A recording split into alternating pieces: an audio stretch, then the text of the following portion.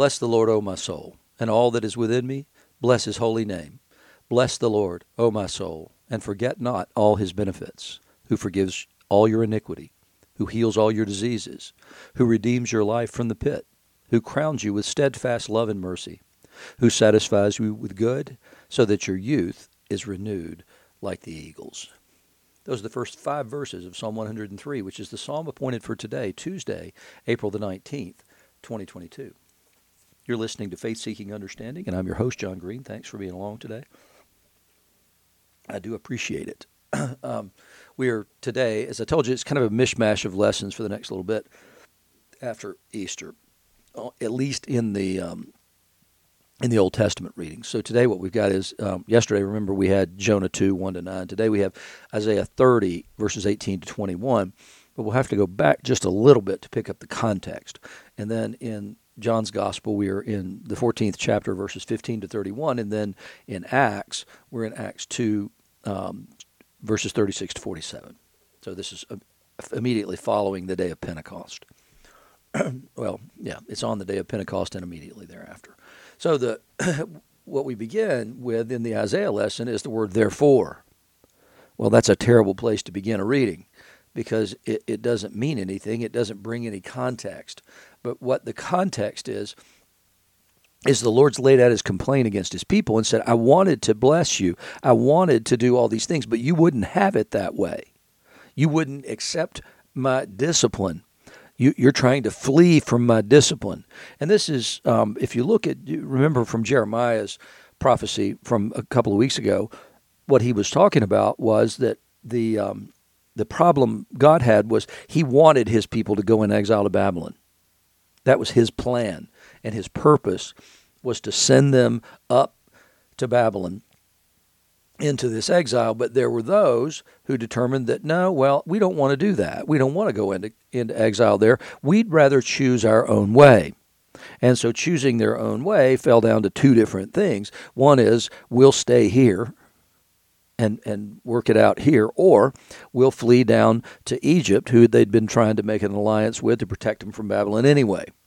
And God said, neither of those plans will work. And yet they were determined to do it anyway. And so they did. So that's what he means by, I wanted to bless you. I wanted to be good to you, but you wouldn't have that. You chose your own way. You chose to run or whatever away from my way. And that's not going to work out well for you. So the passage begins with, therefore. Therefore, the Lord waits to be gracious to you. And what's he waiting for? Well, he's waiting for them to return. He is waiting for them to get so tired of their sin that they'll turn to him. Therefore, he exalts himself to show mercy to you. For the Lord is a God of justice, and blessed are all those who wait for him. So the Lord waits to be gracious to you, but you are blessed if you wait for him. And we don't like to wait. We want it now. And that's the problem is that because we want it now, then we're willing to do whatever we think it takes to get it now. And so waiting on him is actually the path, he says, to blessedness. For a people shall dwell in Zion, in Jerusalem. You shall weep no more. He will surely be gracious to you at the sound of your cry. What does that mean? What is this cry? And the cry is when they cry out to him in exile, like they did when they were down in Egypt during the Exodus. As soon as he hears it, he answers you. And though the Lord give you the bread of adversity and the water of affliction, yet your teacher will not hide himself any more, but your eyes shall see your teacher, and your ears shall hear a word behind you saying, this is the way, walk in it, when you turn to the right or when you turn to the left. And so it's the nature of this waiting for him is waiting for his presence, waiting for his direction. And we just no good at that. It's a very difficult thing because sometimes we have to wait a long time. And the problem becomes we keep striking out in our own directions and doing what we think to be wise, and we delay his blessing because we continue to strike out on our own. And we refuse to listen to him. And that's exactly, like I said, the context for Jeremiah's prophecy and also Isaiah's prophecy are those who will not do what he wants them to do because it doesn't seem pleasant to them to either wait or to do what he wants you to do. And so it doesn't go well because we refuse to wait and we refuse to listen. We make our plans and we ask him to bless them rather than asking him what our plans ought to be. And sometimes, as he says in Isaiah 55, his ways are higher than our ways and his thoughts higher than our thoughts. So sometimes his plans, what he reveals to us, doesn't look like that great a plan. That surely can't be the plan. Surely can't be the way this is going to work. And then we look at the crucifixion and we see that nobody believed that was going to be the way God was going to do something. The only person who believed that was Jesus. So it's important for us to always submit not our plans to the Lord, but to submit our lives and to allow him to direct us to those plans. In the gospel today, Jesus is still speaking to the disciples, and this is still at the Passover meal. And so remember yesterday he has said that he's going to the Father, and they know where he's going, and he tells them that he's going there to prepare a place for them, but they're confused. They have no earthly idea what he's talking about. They don't understand any of it. They are not even sure they've seen the Father, and so Jesus said, I am in the Father, and the Father is in me. We are one, and he said, believe in the Father and believe in me. So now he tells them what it looks like to love him. If you love me, you will keep my commandments. You know, it's funny because what we've sold in the church over the last whatever period of time is a false bill of goods, and that is all you have to do is make a statement of faith one time in your life, and then you're good to go. Jesus says, if you love me, you will keep my commandments. So it's not a works thing. It's because we love him, we do his commandments. It's an act of love. It's doing what your father told you to do, doing what your mother told you to do, because you love them, and therefore you trust them, and you believe this is the best way for me, is to do what the person who loves me tells me to do. And so I will do this in love for that person. And he said, I'll ask the Father, and he'll give you another helper to be with you forever, even the Spirit of truth, whom the world can't receive because it neither sees him nor knows him. You know him, for he dwells with you and will be in you. So now what he says is at this point in time, he dwells with you. In other words, he's in your midst when you gather in my name. But what happens after I go to the Father is he will be in you as individuals. So he dwells with you is a plural pronoun, but he will be in you is a singular pronoun. He said, I won't leave you as orphans. I will come to you. And that's the promise that he makes when he gives the Great Commission at the end of Matthew's gospel. He says, I will be with you even to the end of the age. In other words, the world will not end without me. I'll be here with you, those who believe, and those who love me enough to keep my commandments. Yet a little while, and the world will see me no more, but you will see me. Because I live, you also will live. In that day, you will know that I'm in my Father, and you in me, and I in you. So we're all brought into the dance of the life of the Trinity through the indwelling of the Holy Spirit. We get to participate in that inner life of the Trinity. Whoever has my commandments and keeps them, he it is who loves me. Here he goes back again. He began this with, if you love me, you'll keep my commandments. And here he says, whoever has my commandments and keeps them, he it is who loves me. And so we're proving our love for him by keeping his commandments. And he who loves me will be loved by my Father, and I will love him and manifest myself to him. And then Judas, not Iscariot, the other Judas, said to him, Lord, how is it that you'll manifest yourself to us and not to the world? That's a reasonable question. Because it does seem strange. Are you going to appear to us like a ghost? How is this going to be? Jesus answered him, if anyone loves me, he'll keep my word, and my Father will love him, and we will come to him and make our home with him. Is that sufficiently clear, you think, for Judas? I don't think so. It was about as clear as when Mary asks, how will such things be, in response to the announcement of the angel that she would bear the Son of God.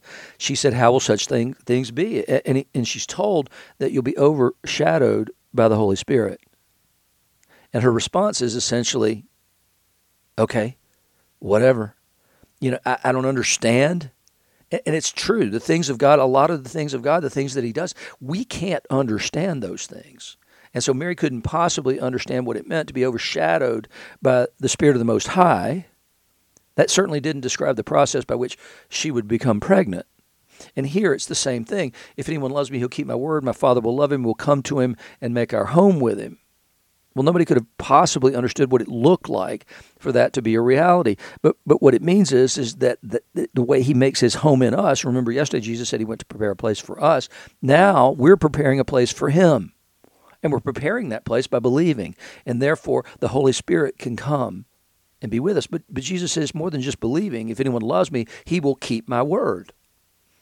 So whoever does not love me does not keep my words. So another way of seeing whether or not you love Jesus is whether you keep his word. If you don't keep his word, then you don't love him. It's that simple. And the word that you hear is not mine, but the Father's who sent me. These things I've spoken to you while I'm still with you. But the Helper, the Holy Spirit, whom the Father will send in my name, he'll teach you all things and bring to your remembrance all that I've said to you. He will complete the teachings that Jesus has given, and they'll be able to remember and recall those teachings in a way they would otherwise not be able to unless for the Holy Spirit. And because of that, then they can remember all the things that Jesus taught in order that they can then go and teach others. In the same way, Moses was on the mountain with God and came back down, and he was the one able to explain the word. Even though the word was all written, he was the one able to explain the teaching and explain what it meant. And that's exactly what the Holy Spirit is going to do in the life of the apostles and then in the lives of those who commit themselves to Jesus and commit themselves to his word, that we will then know and understand the word in a way that surpasses what we would be capable of knowing and understanding without the Holy Spirit. He says, peace I leave with you, my peace I give you. Not as the world gives do I give you. The peace that he has is that peace that passes understanding, and it's not possible to have that peace in the world, again, absent the Holy Spirit. Let not your hearts be troubled, neither let them be afraid. You heard me say to you, I'm going away and I'll come to you. If you loved me, you would have rejoiced, because I'm going to the Father, for the Father is greater than I. In what way is the Father greater? Well, the Father is greater because in his flesh, Jesus was limited. Once he goes to the Father, his power is unlimited. It's not hindered by the flesh in any shape, form, or fashion. And now I've told you before it takes place, so that when it does take place, you'll believe. In other words, he has made a prophecy, and the prophecy is that he's going to the Father, but he'll come back and he'll reveal himself to the disciples, but not to the world. And so he's said, I've told you this in advance, so that you'll believe more. And remember what I've told you about the gospel according to John, is that belief is a continuum. It's a movement along a trend line. And so that's exactly what he says. He says, you believe some things now. Your belief has come a long way. But if I prophesy this now and then you see it, then your belief will increase. I'll no longer talk much with you, for the ruler of the world is coming, and he won't, because he's going to be arrested a little later. He has no claim on me, but I do as the Father has commanded me. In other words, I'm greater than him, but I'm submitting myself, not to men here, but to the ruler of this world, because the Father commanded me to do that, the way I'm commanding you to live in the world, so that the world may know that I love the Father. So Jesus submits himself to the ruler of the world in order to show his love for the Father. And he says, rise, let us go up from here. And then in the epistle today, in the reading from Acts, remember, Peter has begun preaching on the day of Pentecost, was the context for yesterday's reading, and now he's going to finish that. He says, let all the house of Israel, therefore, know for certain that God has made him both Lord and Christ, this Jesus whom you crucified. So again, we get this therefore word without the context. And the context was Peter had just proclaimed that God had raised Jesus from the dead. He says, now when they heard this, they were cut to the heart and said to Peter and the rest of the apostles, brothers, what shall we do? I mean, if you were cut to the heart and believed that you had just crucified your own Messiah, the one you had been looking for, and who's only going to come one time in that capacity, and you had killed him, indeed, you would want to know, what can we do? Because it would certainly feel like there's no hope because there's nothing in Scripture that even contemplates the possibility we would kill Messiah. So what do we do? And Peter said to them, repent and be baptized, every one of you, in the name of Jesus Christ for the forgiveness of your sins, and you'll receive the gift of the Holy Spirit. I mean, you could see why somebody might be a little skeptical of that claim. Really? Repent and be baptized? That'll be enough for having murdered Messiah, you think? For the promise, he says, is for you and your children and all who are far off, everyone whom the Lord your God calls to himself. And with many other words, he bore witness and continued to exhort them. So Peter was a lot like me. He used many words to bear witness and exhort, saying, save yourselves from this crooked generation. In other words, he's saying, you got to separate yourselves from those people who will not believe in Jesus.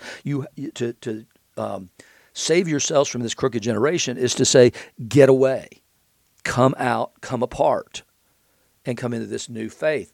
He says, so those who received this word were baptized, and there were added that day about 3,000 souls. What a harvest. And that's exactly what Pentecost is. It's a harvest festival, but it's also a festival that celebrates the giving of the law on Sinai.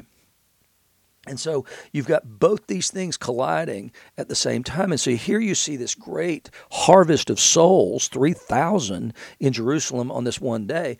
But it's similar in many ways with the rushing wind and the tongues of fire and all that. If you look at Exodus 17, you'll see on a much larger scale, certainly at Sinai, you'll see fire and wind and all the things that happen this day.